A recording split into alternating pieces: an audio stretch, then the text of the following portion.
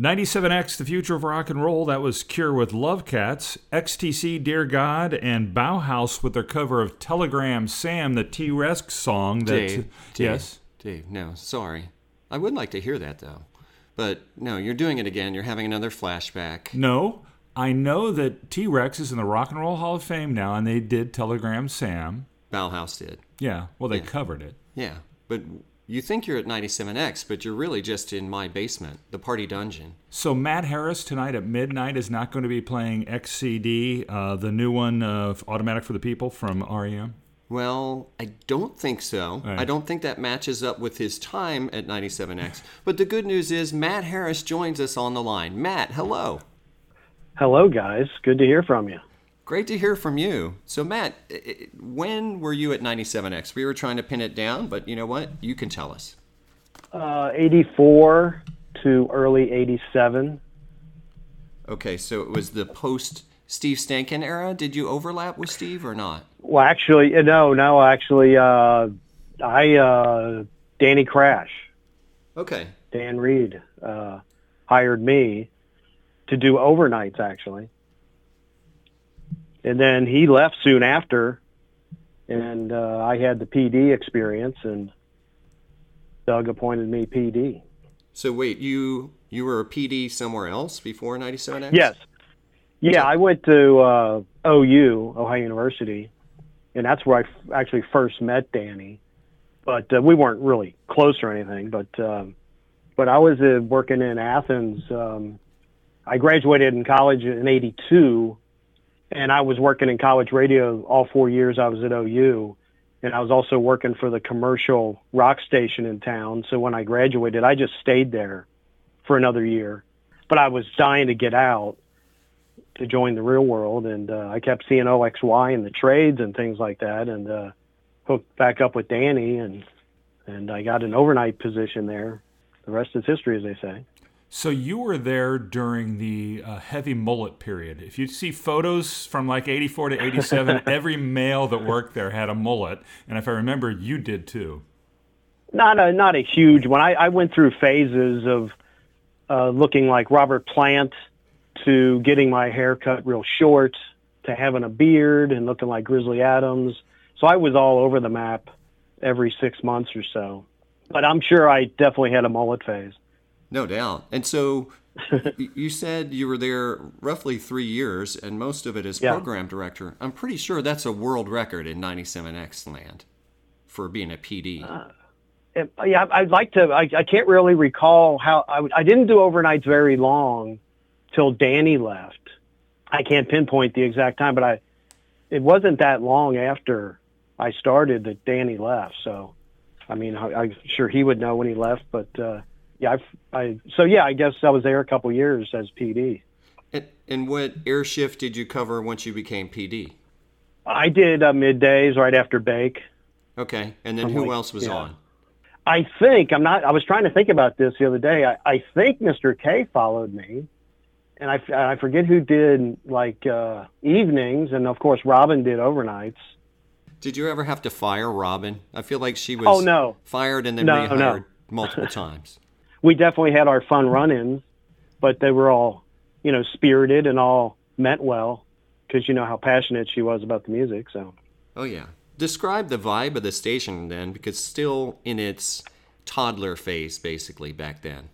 Well, let's just say the vibe was good. Everybody there was great to work with. Every day for me was like I was living, let's backtrack a bit, I was living with my parents still, because I just relocated to Cincinnati, and they lived in the northwest part. So I drove up to Oxford every day, up 27. I didn't live in Oxford, so I had a long commute every day. So I got there early and I stayed late, and then I would I'd say 3 or 4 times a week go to Bogart's, to go see a show. That time can't be recreated because every day was like you're playing your favorite music and hearing new stuff and everything seemed to be, on the rise, so to speak.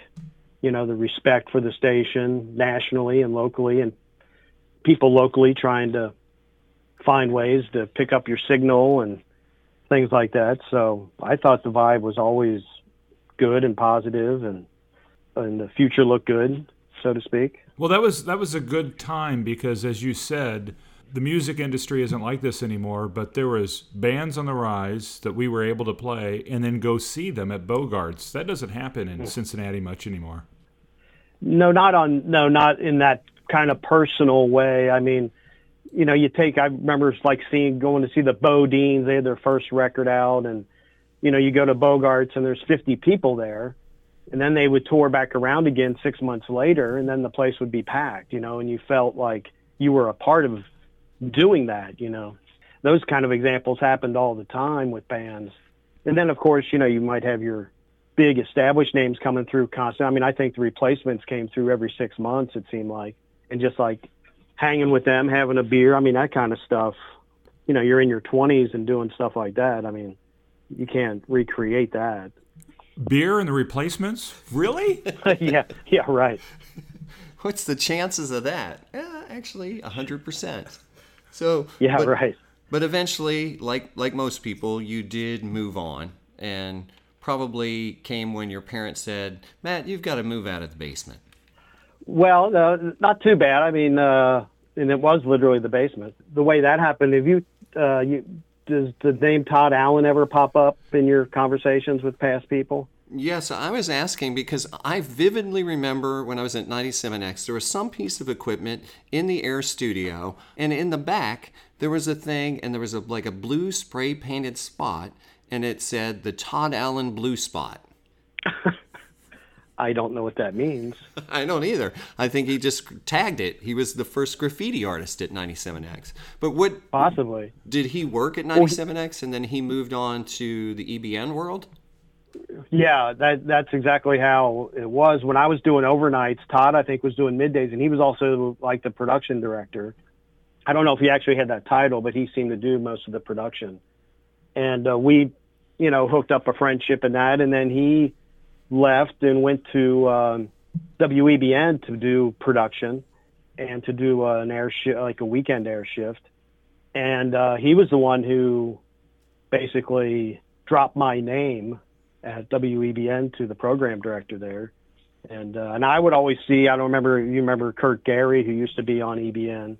Yes, the very Kurt Gary. Yes. Yeah. He used to go to the 97X type shows all because he loved that music. I mean, he was he was a drummer in a punk band, so he loved going to shows at Bogart's, and I got to know him. And so between those two dropping my name, that's how I got the job at EBN, basically. It's all networking. So yeah, if I remember correctly, for that time period, 97X was like the AAA club for WEBN. Yeah. The people that, you know, they'd call you up. You get the call in the big leagues, and most people didn't go back to AAA except for Ken.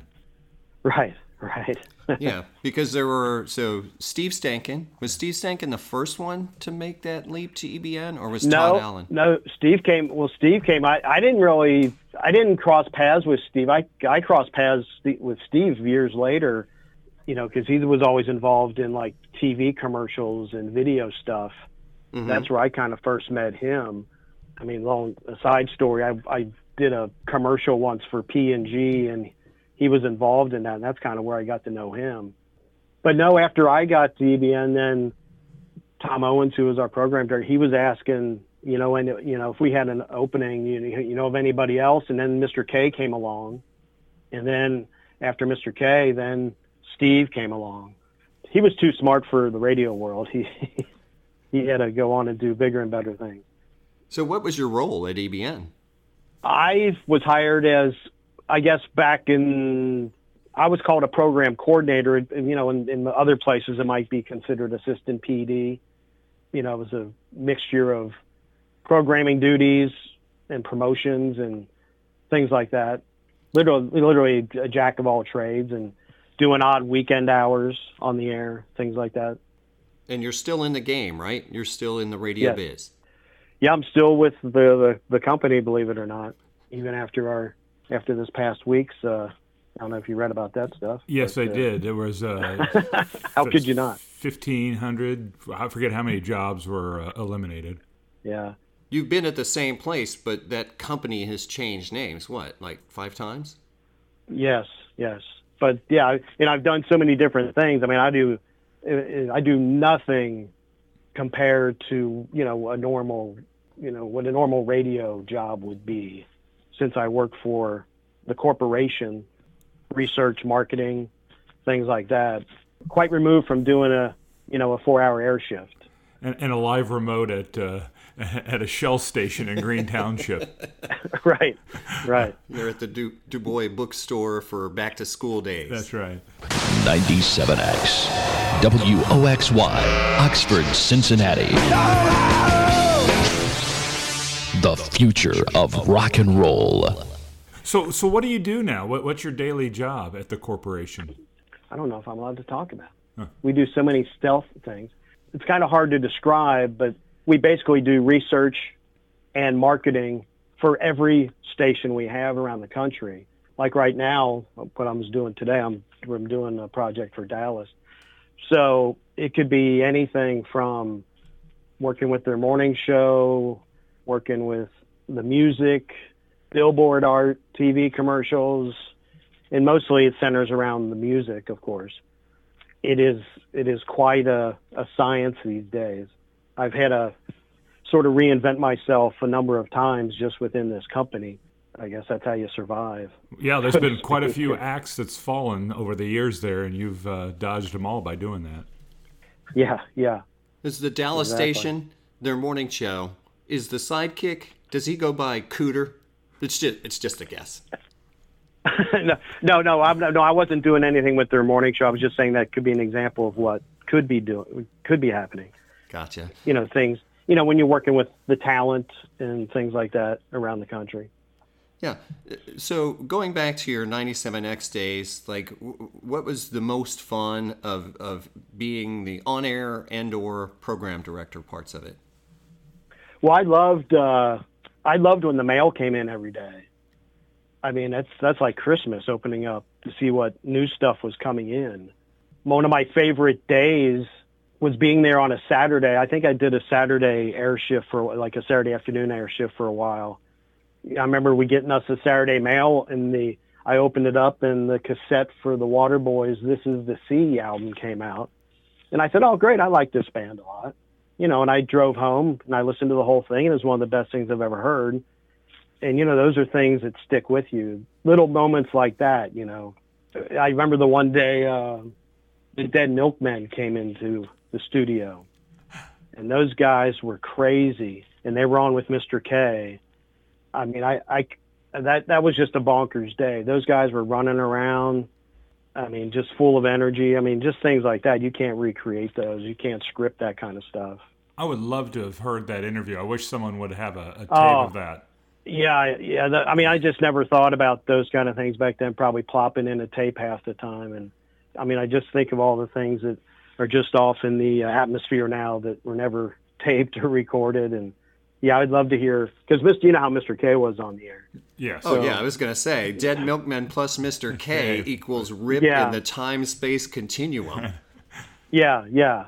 I mean, those are just, things you just can't get back, But my daily arguments with Mr. K, I mean, you know how he was. You tell him to do something, and he would do the opposite.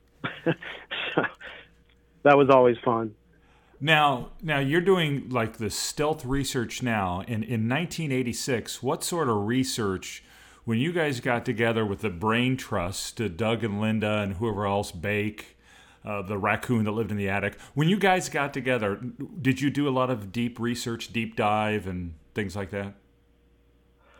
No, I mean, music-wise, they never said anything to me. I was, coming from a sort of more of a rigid background coming out of college, and not that OXY didn't follow any kind of musical rotation system, but I definitely used a more, I guess, advanced kind of card system, just so we weren't like repeating stuff so much, or just trying to keep artists separate, those kind of things. And I remember Robin butting heads with me on that because she thought I was a sellout. Because we were playing like the Talking Heads new record too much, things like that. But I understood where she was coming from, but I was just still trying to play everything, but just trying in a more, regimented way, I guess, for lack of a better word. Structure is what I was going to say. Yeah, more structure. That's the word I was looking for. More of a structured way.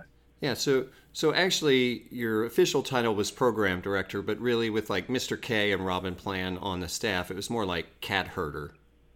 Yeah, yes. Yeah. Well, I still let Robin do whatever she wanted on overnight. I mean, go crazy. I mean, that was her deal, and she was great at it. She turned me on to tons of things I'd never even would have ever come across before. But, during the, normal day, we had to play sort of what you would call the hits back then. Then you were the one I have from the station. I was there when we transferred from vinyl to CD for some of our library. So I have things like the Replacements Please to Meet Me and some Sidewinders and things like that at my house that have the grid sticker on it that you would write like, 1:12, 6 a.m. for, whatever song. And so no one else is allowed to. That come from you, that structure? No, actually, I think that was already in place. What I had was more of like a Rolodex card system. On top of that, also, keeping that in line. Yeah. But also sort of a card system of a heavier rotation, a medium, things like that. And I never told you what song to play.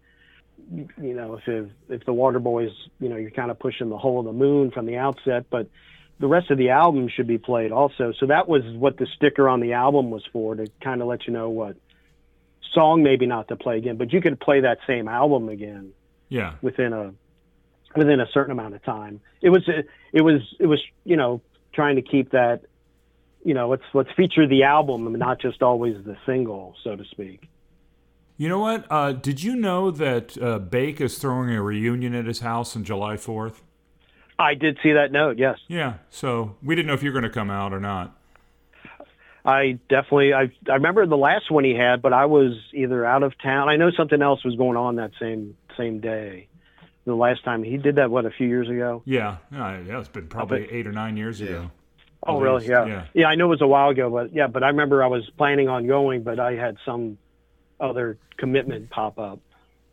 Well, that'd be fun. But I'd love to go up and reminisce with everyone.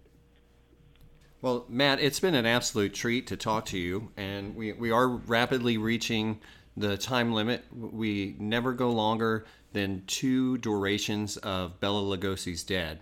So we're going to wrap it up, and I know you're busy working for, as you like to call it, the corporation. Well, what's nice is that's right. Damien and the firm. Damien and I do run into you every once in a while out at some shows. So obviously you still go out and enjoy live music. Oh, sure. I go out probably more now. I mean, Damien knows my wife, and we don't get along musically too much because she's more of a hair band person. And but I go see a lot of shows. 97X, WOXY, Oxford, Cincinnati.